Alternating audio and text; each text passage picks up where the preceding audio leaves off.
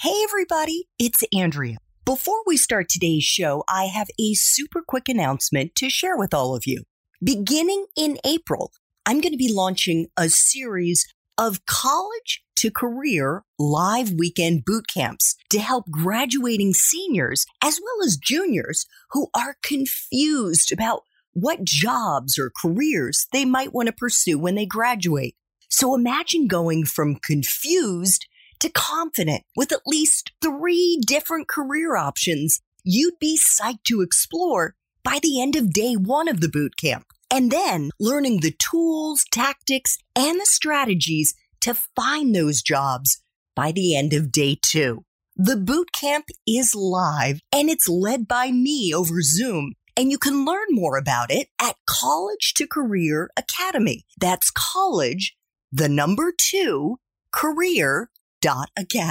Or you can just look me up on LinkedIn and check out the featured section of my LinkedIn page. I can't imagine a better graduation gift for the college students in your life. Thanks so much for listening, and I know you're going to enjoy my next incredible guest. Hi there, I'm Andrea Koppel, and it's time for coffee, the podcast where you get to hear firsthand what the jobs and careers that interest you the most are really like.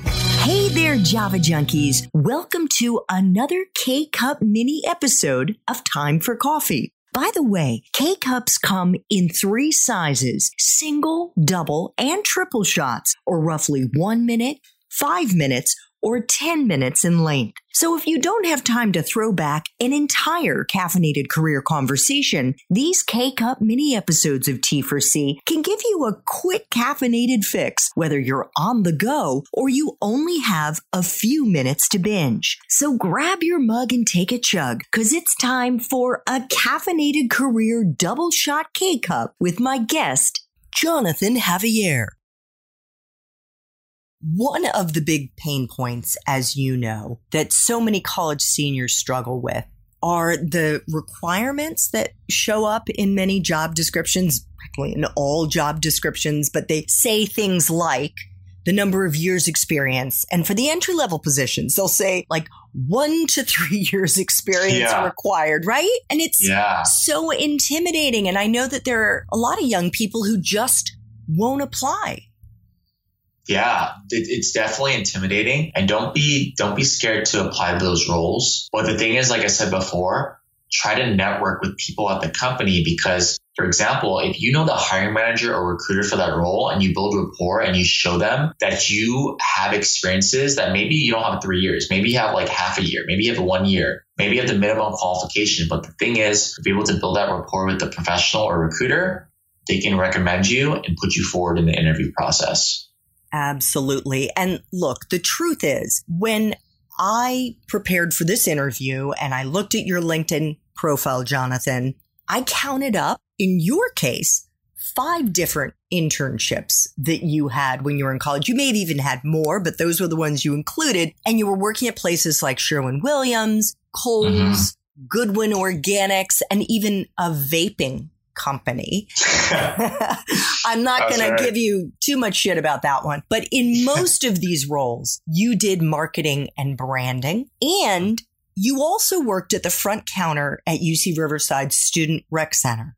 If you had a client come to you today with that experience, which PS to me is like, this guy is a hustler in all the best of ways, how would you advise this client to package that experience and sell it to recruiters in tech to get that job that wants them to have 1 to 3 years experience?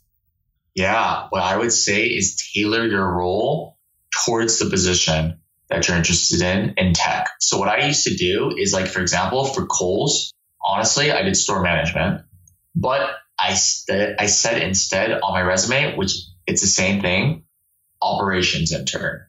The difference between store management and operations intern is significant, because operations is a huge field in tech. So if you're able to change those specific titles and put them directly towards the niche of the tech company, it's good, especially for filtering. So that's what I tried to do for that aspect. And then also in my positions, what I would suggest, or for someone who's just like me who does that, make sure your positions, whatever the bullets are, make sure they're tailored towards whatever the position in tech is. So for example, if you're trying to get into strategy and operations analyst, make sure there's strategy and operations in those bullets, because then you're able to match the job description and then get the job.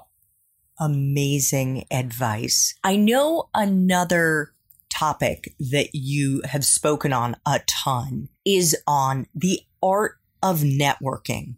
Mm-hmm. Because there's networking and then there's networking. And by that, I mean like authentic, strategic networking, not just reaching out randomly and connecting with people without a focus in what you're doing. So how do you recommend, Jonathan, that our young listeners, those who are still in college, about to graduate, can really be strategic about the way they network?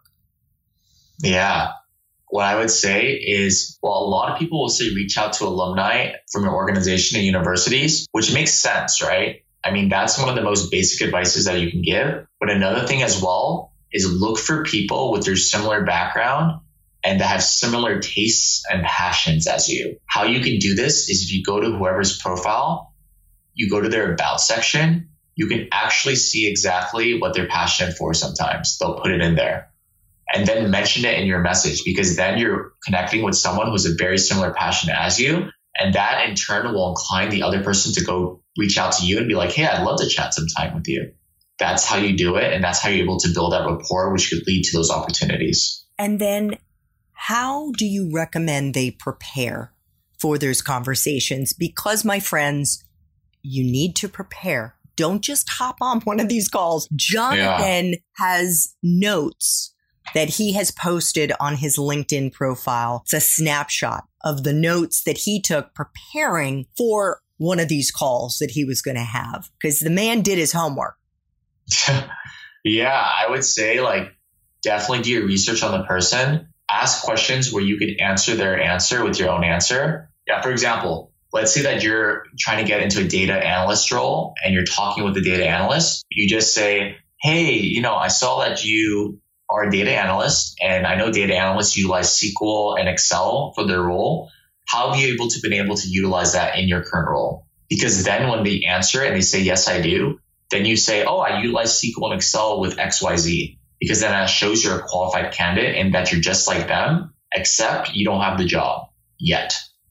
So you're basically playing back or echoing what it is you've heard they use. And are you saying you use that language then when you reach out to the recruiter? Exactly, because then you interview, let's say the data analyst there, you take all the notes and then you talk to the recruiter and you say, oh yeah, I've been able to do this, because you already translated whatever he or she said into what the recruiter. And so the recruiter is going to know, oh, this person has done their research and knows what this role entails. Thanks for tuning in to this K-Cup mini episode of Time for Coffee. If you want to listen to our entire caffeinated career conversation, please check out the show notes for this episode. Thanks so much for listening to Time for Coffee, where the professionals in the jobs that most interest you always have time to grab coffee 24/7, no matter where you live. I have one quick favor to ask you. Remember to rate, review, and subscribe to Time for Coffee. Thanks so much.